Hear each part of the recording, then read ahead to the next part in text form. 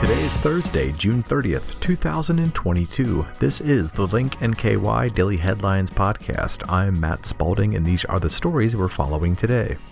Red Cross urges blood donors to step up ahead of holiday weekend. Reported on by Madeline Ottley, a WCPO reporter.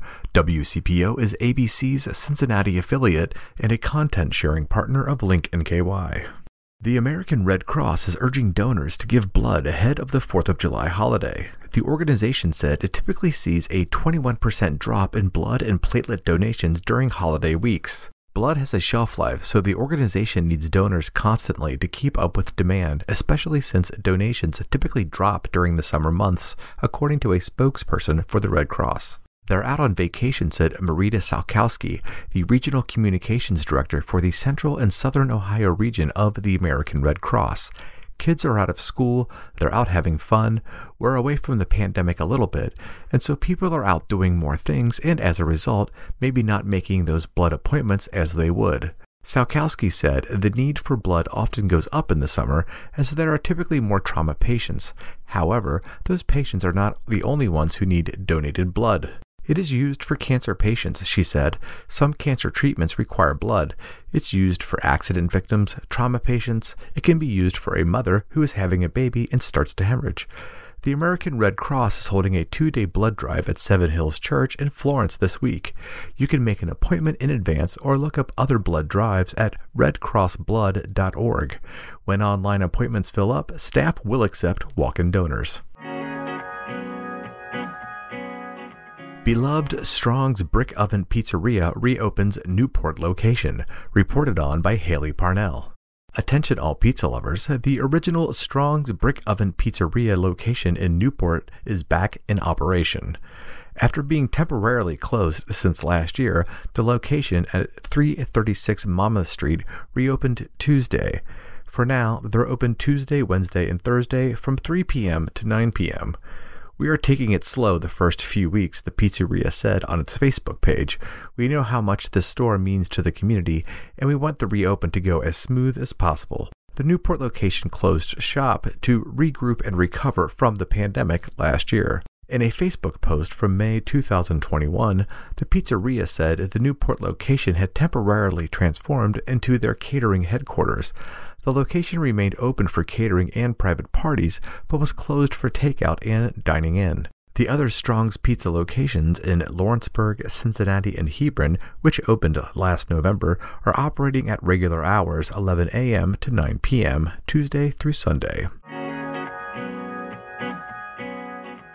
Covington chooses design firm to prep former IRS site for new development, reported on by Link NKY staff.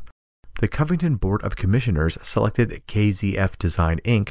to lead a team of architects, engineers, urban planners, and consultants that will prepare the former IRS site for future development.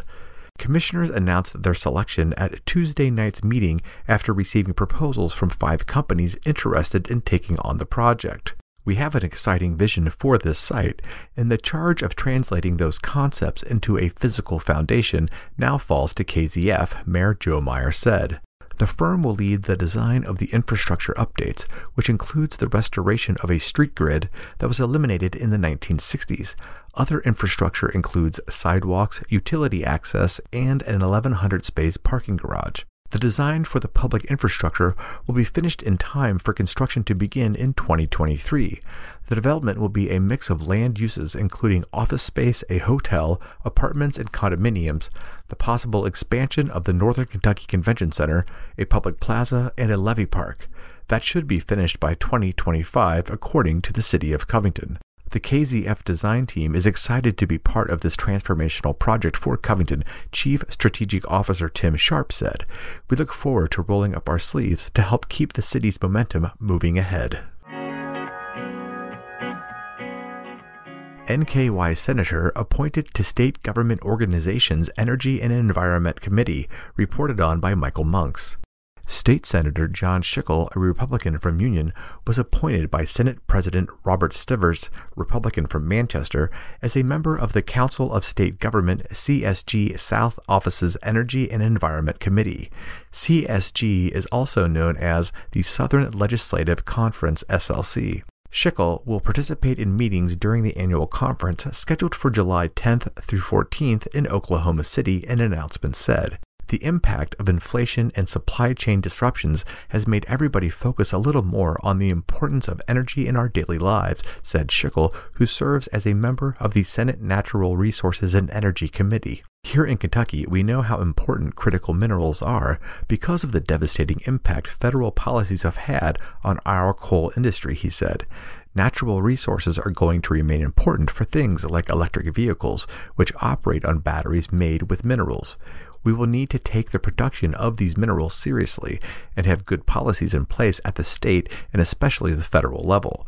I'm eager to be a part of that conversation and want to thank President Stivers for appointing me to serve on this committee. SLC's Energy and Environment Committee considers issues related to the natural resources of southern states and the role they play in the region's economic prosperity. According to its website, SLC exists to support members in all three branches of state government.